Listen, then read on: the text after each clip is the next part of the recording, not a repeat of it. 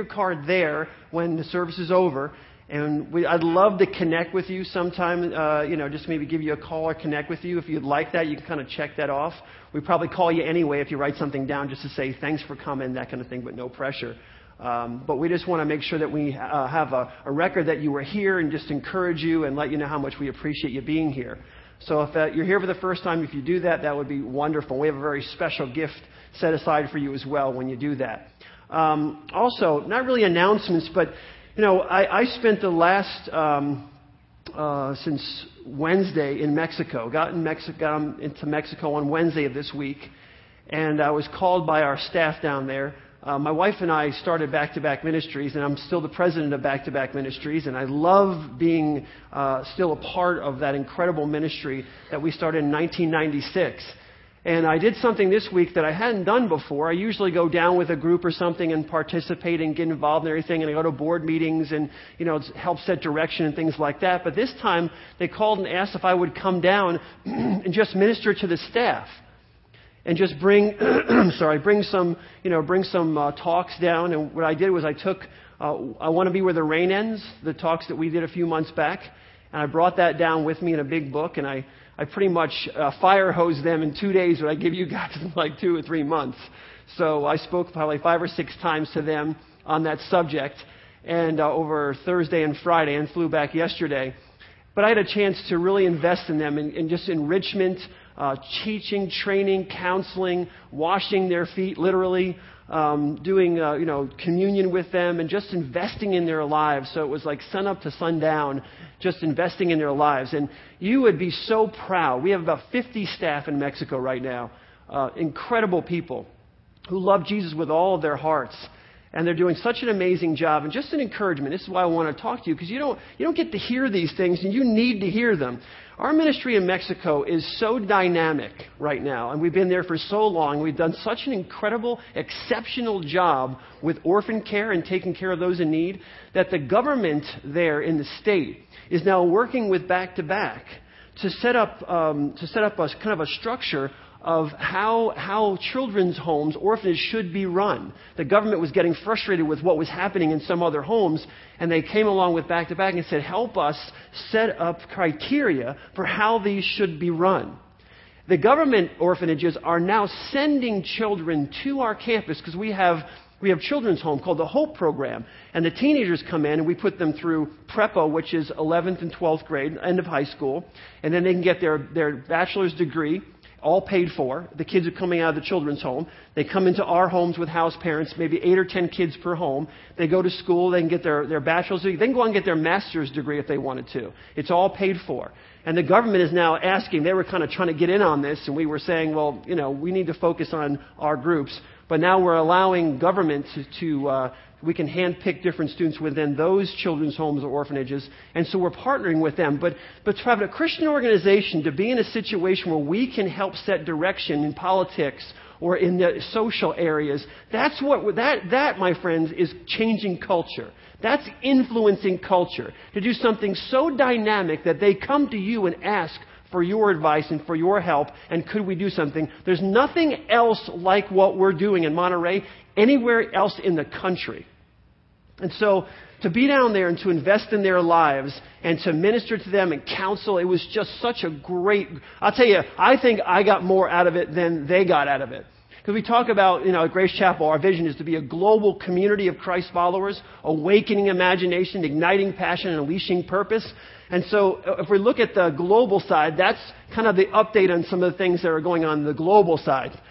I want to plan, if we could, a missions trip as a whole church to go down there, because you have to see some of the things that we're doing. I could sit here for 4 hours and have you in tears of the lives that are being changed, and the facilities that are being built are second to nothing in the country. And I was in one that just started building, and I sat there and I thought to myself, now, I would never want to be in a children's home. I'd rather grow up with parents. But if I had to be in a children's home, I'd want to be in one where there's this gorgeous facility sitting next to it, a huge pool that I can swim around in as a kid. You know what I mean? And then all kinds of other things. It was just incredible, the kinds of facilities and the people that we have work in these facilities. We take kids from birth And what we do is, until they can leave the nest and fly, and that means graduate from college, those children help for today and hope for tomorrow. We're taking the least of these and bringing them up in that culture to be in a place where they can be influencers. And it was amazing to invest in the lives of the staff there, because they are incredible, incredible people. Incredible. All right, now, globally, locally, and I'm going to preach, but I gave myself some time here. And because you guys need to be totally engaged in this. You need to know what's going on every step of the way. So this is not the last time we're going to be talking about this. I want to keep you completely engaged and updated. Okay, locally, we have to finish off this campus. You know, part of we are in Mason. You know, our church is in Mason, and we have this wonderful campus that God has given us in downtown Mason, and we've really transformed this campus from kind of pretty much an eyesore of downtown Mason to, I think, something really nice. You know, and we're getting there. We still have a couple places on the campus that are an eyesore, and one of them is right down here where all the gravel and all the stuff is sitting out. Within the next 2 months, though, that will probably be the nicest looking place on our campus. We're going to put a deck out there. That will be the main entrance, okay? The main entrance to the back section of our Grace Impact Center. So there'll be a deck where you can sit and wait for your parents to pick you up. There'll be some landscaping there. There'll be ramps that go into the the nice glass doors. So it'll transform that. Even before that, though, a lot of people have said, if you could do one thing right now, what would it be to upgrade our campus? And everybody says the parking lot. I totally agree. But to really get it blacktopped is going to be in the six-figure range. So we want to finish off the building before we do that. But again, there are people in our church that do this kind of thing for a living, and we've been working together. So they're working right now on getting someone. We're gonna try to fix the potholes and whatever else is there, fix that up, have it resurfaced with that nice, black resurfacing material, have the whole thing resurfaced and then restriped. So you won't be able to tell whether it was resurfaced or, the new blacktop. But right now, that'll give us probably a couple of years where it looks really nice. So that'll be happening. We're also going to be finishing the front section of the Grace Impact Center. That's where you see that big poster board thing out there. What we're trying to do is raise, I think it's $130,000. We have $40,000 pledged for the back already as a matching gift, and $20,000 pledged to the front as a matching gift. And last week, I think we raised nearly about $9,000 last week alone toward that project. So we're $9,000 matching, which means we have $18,000 to go toward the front of the building, which we'll finish it off between $40 and I know it's a big gap, $40 and $50,000 depending on the equipment that we put in there. Okay. So our goal is to really finish off that facility. So the front section, our goal is to finish off the whole front section, redone, new floor, new walls, padding on the walls, all really looking nice, good basketball hoops, futsal nets, all of it in there. By mid-July, it's completely finished. And the only reason I'm saying mid-July is I don't know how fast the resources are going to come in financially. And number two, it keeps raining every bloody day. So we can't get the roofers up there. And we are not putting new floor down until the roof is finished. And that's, they're working on that now.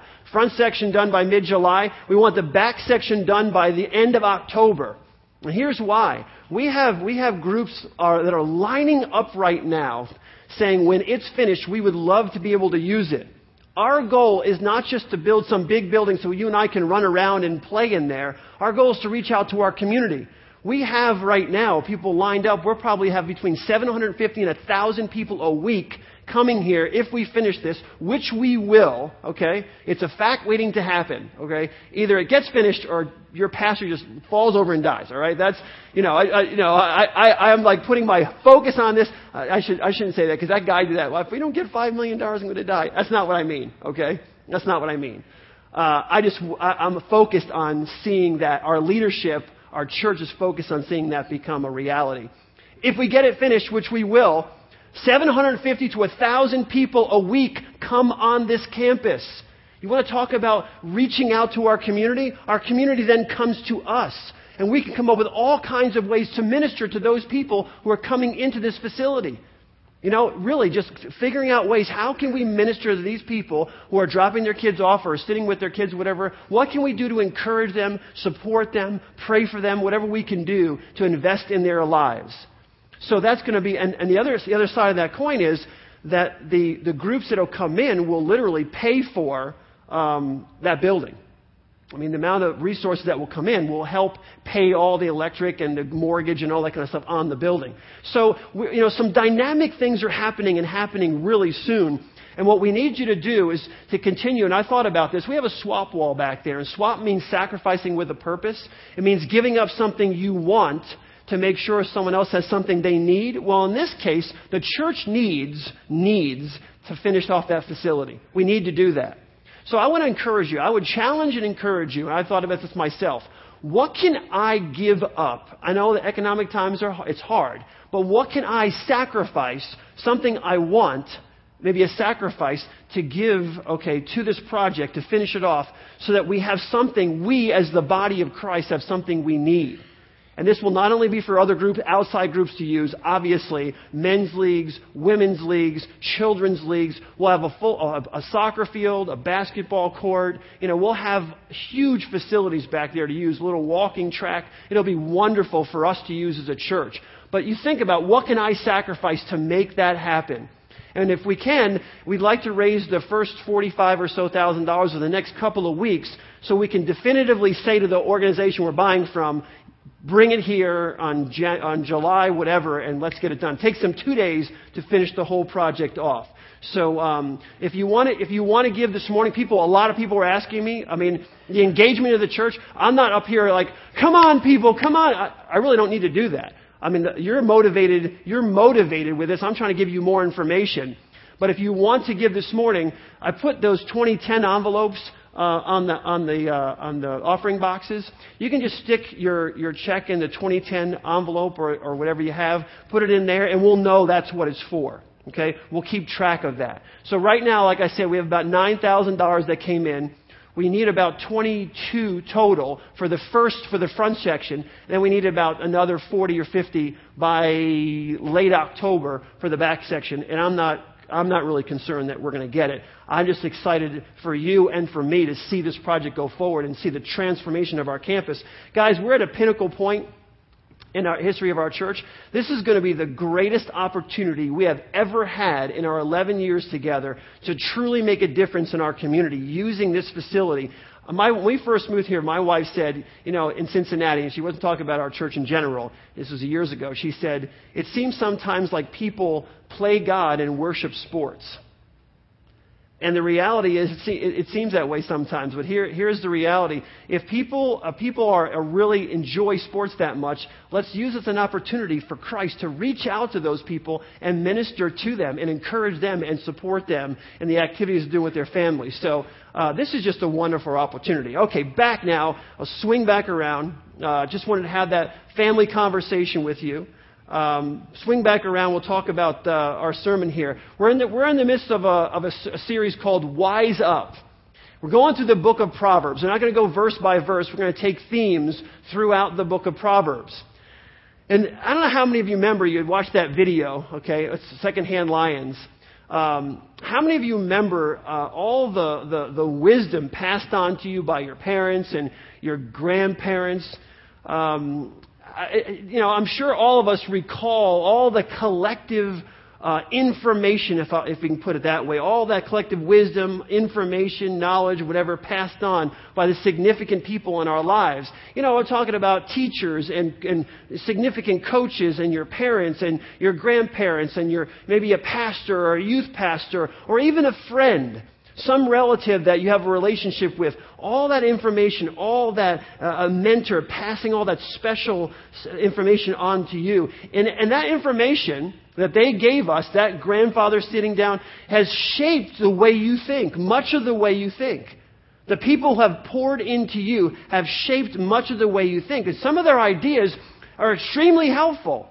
Some of their ideas are, I would say, a little off base, if you will. I love the movie Secondhand Lions. Love the movie. That's one movie I could say. I can't go through my mind every little bit of the movie, but it's a good movie. It's a fun movie to watch. in the Princess Bride kind of category type of deal. Just fun kind of movie to watch. But that movie's a great movie, but that the advice that he was giving, okay, to the younger boy, some of it was really good, but some of it wasn't so good. You know, it doesn't matter if it's true. You believe it anyway. Well, I'll tell you, I'm sorry to say, but if something's not true, you really shouldn't believe it. That makes you delusional. Okay? So it's you know, you have to believe things that are true and that are right and that are real. But you know, you kind of pick and choose from that information. We all get different information given to us by different people. My grandfather, I remember, said to me when I graduated high school, you know, I'm waiting for like a card or something, you know, with a little bit of money in it, you know. I'm sorry, I was like 17.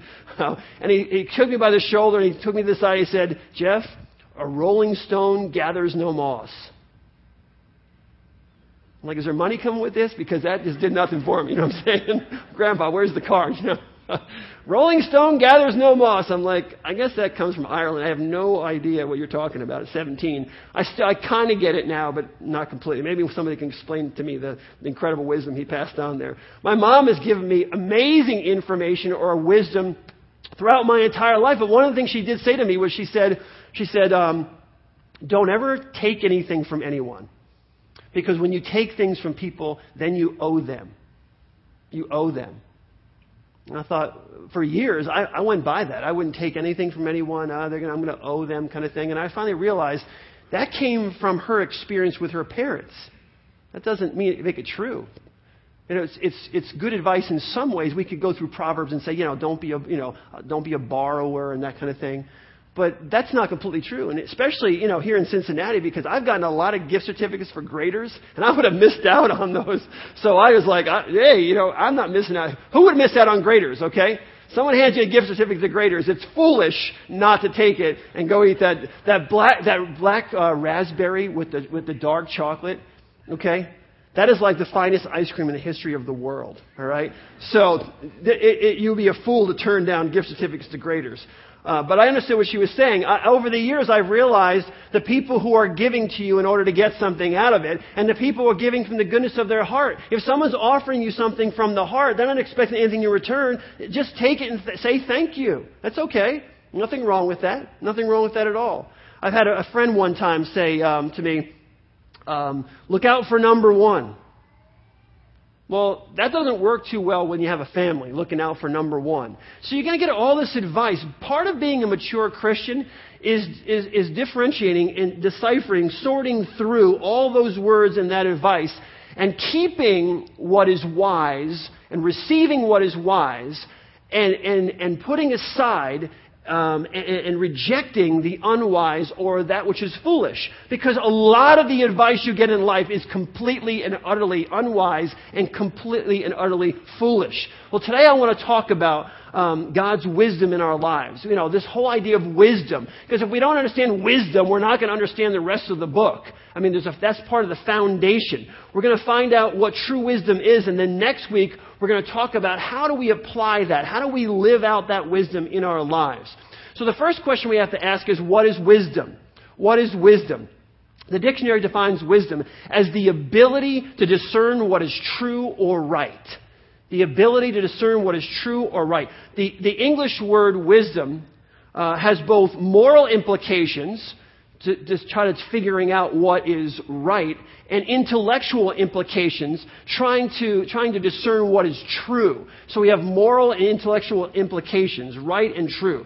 The Hebrew word translated wisdom in the Bible has more flavor than the English word. The Hebrew word translated wisdom usually refers to some kind of skill that a person has or whatever, or even ability. The Hebrew word also distinguishes between wisdom and knowledge. You know, people kind of lump those two. If you're smart, people think, he's smart, he's wise. But the Hebrew word distinguishes between wisdom and knowledge because a person, honestly, and you've met people like this, they can be, their minds, have incredible minds. They know all the facts, but they lack authentic wisdom. They're just not wise. My mom used to call it street smarts. Your parents ever say that? That person has, your grandmother, grandfather, that person has no street smarts, they'd say. And what they were saying is that person is probably 5 times smarter than me, But they just don't have street smarts. They don't have, I think what my mother was really trying to say is they don't have wisdom. They walk into a situation and start running off at the mouth or saying or doing something in the wrong place and get themselves into trouble. They have no street smarts. They don't have that kind of wisdom. Often the authors of the Bible use the Hebrew word for wisdom to describe people, like I said, who have certain skills in a particular trade or craft. It could be like metalwork or woodworking or embroidery or weaving or whatever the case may be. But they have certain skills. They have certain abilities. This same word is used for people who have particular skills in leadership. So they're strong leaders or trading. So given the background of the word wisdom, I want to look at Proverbs chapter 3 right now, verses 19 and 20. It says this, "By wisdom the Lord laid the earth's foundations. By understanding he set the heavens in place. By his knowledge the deeps were divided, and the clouds let drop the dew." These two verses represent many verses in Proverbs that describe the relationship between God's creation and wisdom. This relationship between God's creation and wisdom. The author uses construction language to picture God as an architect and wisdom as the builder. So God then being the architect and wisdom being God's builder. God, the great architect, has laid out for us, designed the blueprint for the entire universe, and then wisdom builds off of that blueprint. Okay? So we have God the architect, wisdom the builder. Now, if you women are feeling a little bit slighted by all this construction talk and you're feeling, I don't know, this is masculine kind of construction talk, the book of Proverbs actually personifies wisdom as a woman. Okay? So just, that make you feel better now? Now we're all back at equal ground. Personifies wisdom as a woman. In fact, if you look at all of chapter 8, it's a poem about Lady Wisdom. Now, we're not saying in this context that the wisdom is an actual person. I'm not talking about an actual person. We do the same thing when we personify luck as Lady Luck. So it's a personification because since the Hebrew word, since the word in Hebrew is a feminine noun, Proverbs personifies wisdom as a woman. All right, so we have that female side. Lady Wisdom is the one who puts God's creative blueprint for the world together. So God, the idea of God's creation and wisdom are interlocked. God is the architect. Lady Wisdom is the builder, puts all what God's architecture, the blueprint, puts it all together, and we men just kind of live here. Okay, just kind of lay it out that way, theologically. All right? Because God used wisdom to lay the earth's foundation, the world around us bears wisdom's imprint. Because God used wisdom to create the world around us, it bears the fingerprints, okay? The fingerprints, wisdom's fingerprints. If you think about it, all we really need to do is kind of look around. When you go out today, look around outside. All you really need to do is look at creation, and you will understand God's wisdom. Just look at creation, see how God has put it together, and you'll begin to understand God's wisdom. Let me share an analogy that may help you out a little bit if you're kind of like, okay, I'm kind of getting it, but I'm a little confused. Our family loves to go to Disney World.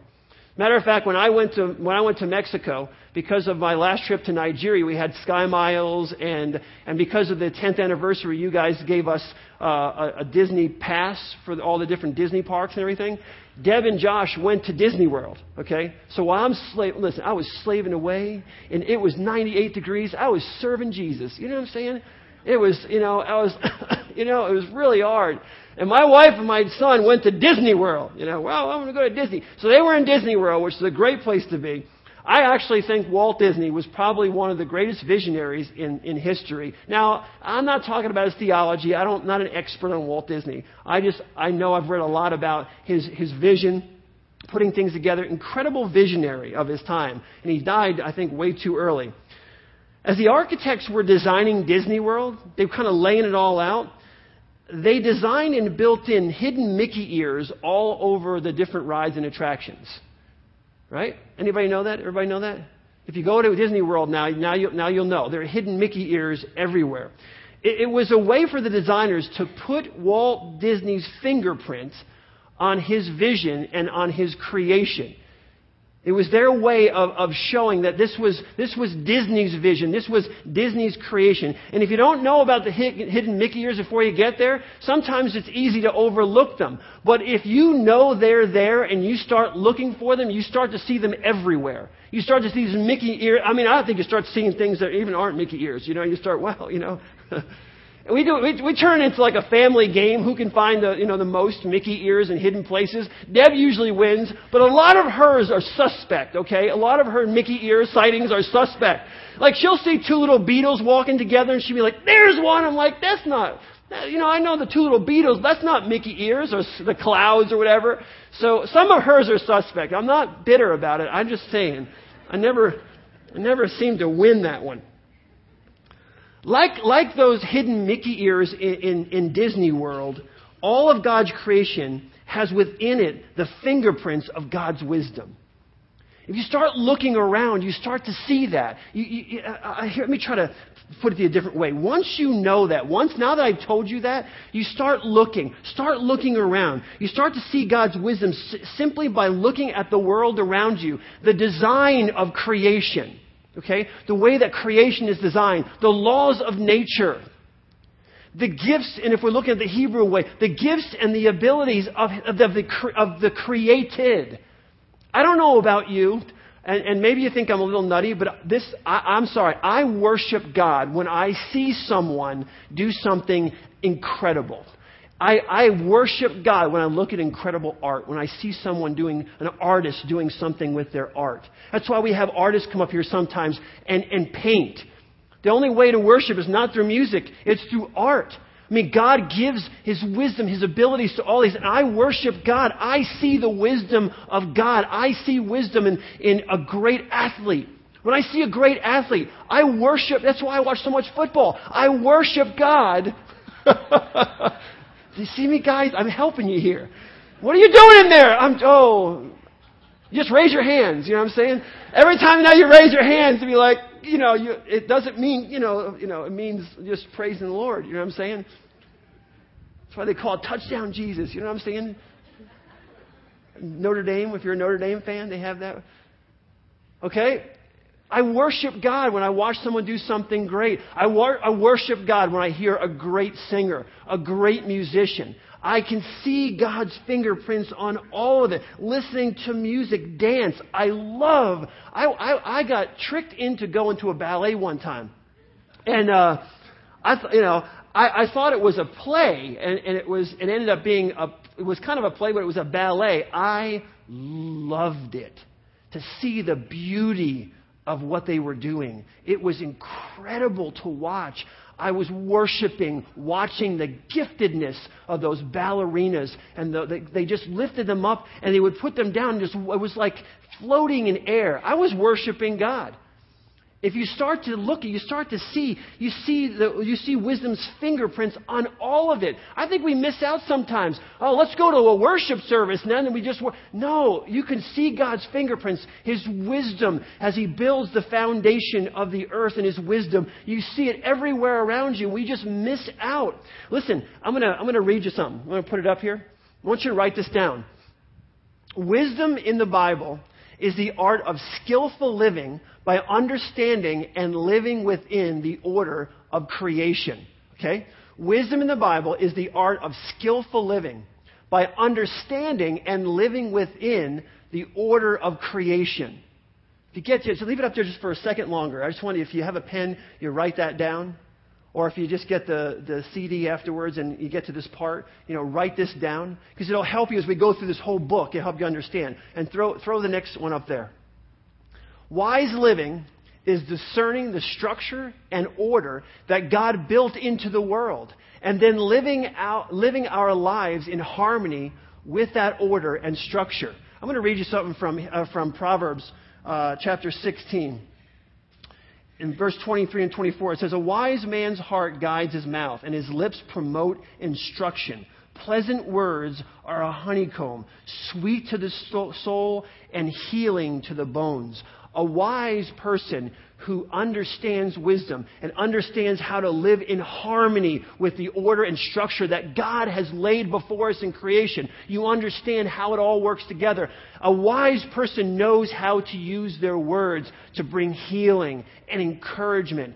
A fool knows how to use their words to bring destruction and harm to other people, to put them down, to leave them with baggage when they're children. A fool doesn't use their words in a way that builds up but tears down. A wise person, though, it says, a wise man's heart guides his mouth, and his lips promote instruction. Pleasant words are a honeycomb, sweet to the soul and healing to the bones. And we're talking about, living in harmony with the order and structure. In other words, it's trying to live with the grain and not against it. See, some of you are struggling here this morning because you're trying to live against the grain. God created the world. Simple as that. Didn't come about by whatever they say on the Discovery Channel and did crash into this and all that kind of, God created all things. God created the world. There's an order and structure to the way God created all things. And if you go against the grain, you get yourself in trouble. If you go against the grain of God's wisdom, you get yourself in trouble. You say things like, I'm going to do things my way. Okay? You're acting on your emotions, for example, when you're in relationships with other people. When in relationship with someone else, whether it's your parents or your boss or your friends or your spouse, whatever else, you're acting upon your emotions instead of acting on the wisdom that God has given to us. And that has a profound effect on our lives. You're going to run your business your way. You're going to find success your way. You're going to raise your children your way. You're going to spend money your way. You're going to pick relationships your way. And then you wonder sometimes, why aren't things working out?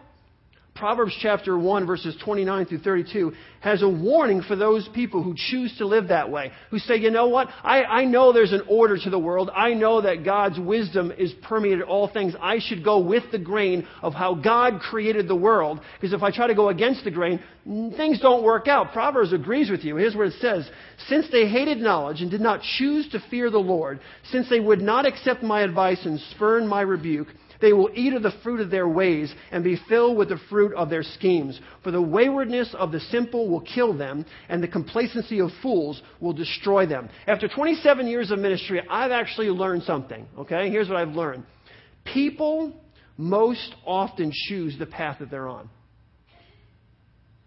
People most often choose the path that they're on. John Maxwell wrote this. Everything you now do is something you have chosen to do. Some people don't want to believe that.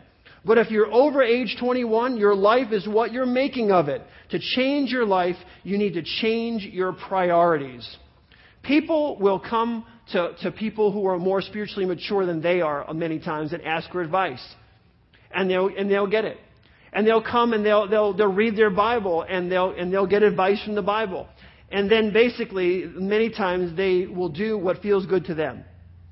The bottom line is, at the end of the day, after all the wisdom they've gotten, should I marry this person?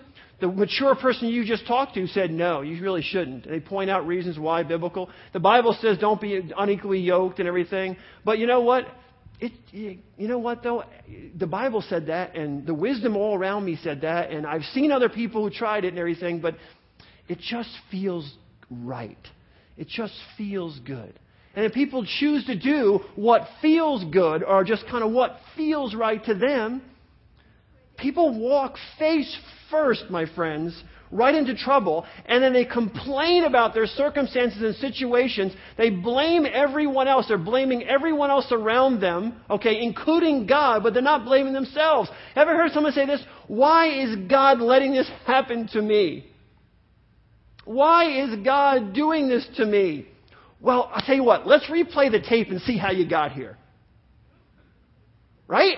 Let's just play the tape back and see how you actually got in this situation. And before you start shaking your fist, how could God let this happen to me? Some people are dealt a difficult hand. Absolutely. I'm not saying God did it. I'm just saying as a child, their upbringing, the people that were around them were just not too good folks and everything. They're not too whatever. And they were dealt a difficult hand. But other people, and a lot of other people, choose the cards that they're holding if you choose the cards that you're holding, don't blame the dealer. Don't blame the person. Don't blame someone else. If you're holding cards that you put in your own hand, don't turn around then and blame the cards that you have because you chose them. See, people don't use the word, we're going to talk about this for months here. People don't use discernment. They don't even know how to discern. So they don't use discernment. People don't gain God's understanding. People don't look to God for wisdom, and then these things go on, and you wonder why. Listen, if you can't live your life according to your own rules, and then wonder why something is not working out. Why is it happening to me? You can't just choose to do what you want to do, go against the grain, don't follow the Word of God, don't listen to other people's advice from godly people, and then ask yourself the question, why has this turned out the way it has? God's like, don't put your hand on the stove. Why not? Burned. Right? Don't get into that relationship. Why not? Burned. Oh, my goodness. Don't go to that party. You know, in your heart, the Holy Spirit's speaking to you. You know that certain people are going to be there. You know what's happened last time they happened and cops came, whatever else. Don't go to that party. Oh, why not? And you get burned. You get burned and burned and burned over and over and over again. Most people know what to do. They know what the best is. They know that they should or should not do a certain thing, and they choose not to do, not to follow, and so they keep getting burned. They know what's right. They choose not to do what's right, and so they keep getting burned. And then wonder, my goodness, why does God... this is true. Switch things around a little bit, but this is a true story. When I was a youth pastor, there was a young girl. She would come. We were her youth pastors, Deb and I, and she would come to us. She came to us a couple times. She had gotten pregnant a couple times, and she said, I don't understand why this keeps happening. I don't understand why. And she actually said that. See, I think the reason it keeps happening is that God thinks that I can handle it. God somehow allows her to keep getting pregnant because God thinks that she can handle it. So I said to her, when a man and a woman come together, she was actually she was confused and blaming God for somehow allowing her to go through this. It's just sometimes you think, step back, use the Word of God, listen to the wisdom of others who know the Word of God, make decisions with the grain, not against it. The reason we get ourselves into trouble so often is that we're not using the wisdom, the discernment, the understanding, the knowledge that God has given to us. And it's all around us. Once we understand that God laid the foundation of this world by His wisdom, by wisdom He laid the foundation. By knowledge, understanding, God laid the foundation. Once we know that, we can see it all around us. We can begin to say, I need to start living with the grain, not against it. Going with God's Word, not against it. Following God's instruction, not going against it. If we walk in the light, He will guide our paths. If we walk with Him, He will guide us to places. Yes, we're going to have struggles. Yes, we're going to go through rain. Yes, it's going to be difficult sometimes. But even in the difficulties, as we walk with God, God can turn those things around. God can bring beauty out of the ashes. But we need to start living in such a way that we're not saying, well, it feels good to me. Well, that's, I just feel like, people will say, well, I just feel like I'm being led. How do you know? Is it instruction from the Word of God or just something you feel? I appreciate feelings. I have intense feelings, okay? I'm an intense feeler. I understand that. But there came a point in my Christian life, and it was early on, where I realized my feelings are good. They're nice to have, but they shouldn't guide me in all of my decisions. How do you make decisions? Well, I just go by my gut. I just go by how I feel. Almost like that's somehow God. No. What we need to do is if our feelings are matching up to His Word, if our feelings are matching up to His wisdom, if our feelings are matching up to His guidance, if our feelings are matching up to His truth, then follow your feelings. Follow your emotions if they're matching up to what God has for you. But if not, my friends, you have to step back and don't ask yourself, why am I in this situation? Because you know the answer. You're in the situation that you're in sometimes because you've put yourself there. You've chosen to be there. It was your choice. You walked against the grain. You went outside of God's protection, in a sense, and you chose it for yourself. Now, anything that we choose to do in our past or even in our future, God can forgive us. But my encouragement to you this morning is go with the grain of what God has called us to do and be.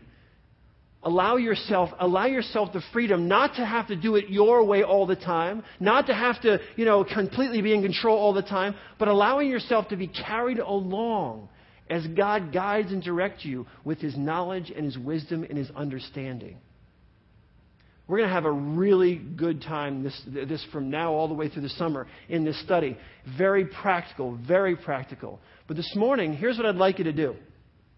Next week, I want to talk to you about how to gain biblical wisdom. Because you say, well, how do I get to that point? Okay, you're telling me this is what I should do, but how do I get to that point? We'll get even more practical on how you gain wisdom. How do I gain that wisdom and understanding? But for now, think of wisdom as life skills that come from understanding how God created the world around us. Just think of wisdom that way. Okay? Think of wisdom that way.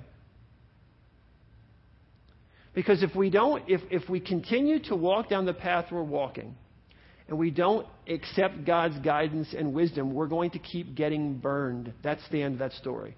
I don't want to see you get burned. I don't want to get burned. We together as the body of Christ need to come around each other, encourage each other, support each other, do what we need to do to give the wisdom that God has given to us to others, pour into other people what God has shown you. But we need to take off the lenses that we have on now of the world. Just, if you could, close your eyes, okay? Here's what we're doing. Close your eyes. You are now taking off the lenses that you've been looking through for a very long time. And if I can say it this way, put on those lenses and start to see those Mickey ears, those hidden Mickey ears that you've kind of overlooked. You say, God, show me, guide me, direct me. He will. All His fingerprints are on His creation. His wisdom, His fingerprints are on all of creation. Go with the grain. Put on the glasses. See through God's lenses. And He will guide and direct you to what's right and to what's true. Father, thank you so much for the time we can spend together. And we pray, dear God, that you would just bless us as we go through this study, that you would open up our hearts, open up our minds. Lord God, let us lay aside the way we've been living and live according to your will and according to your purpose and your wisdom. In Jesus' precious and holy name. Amen.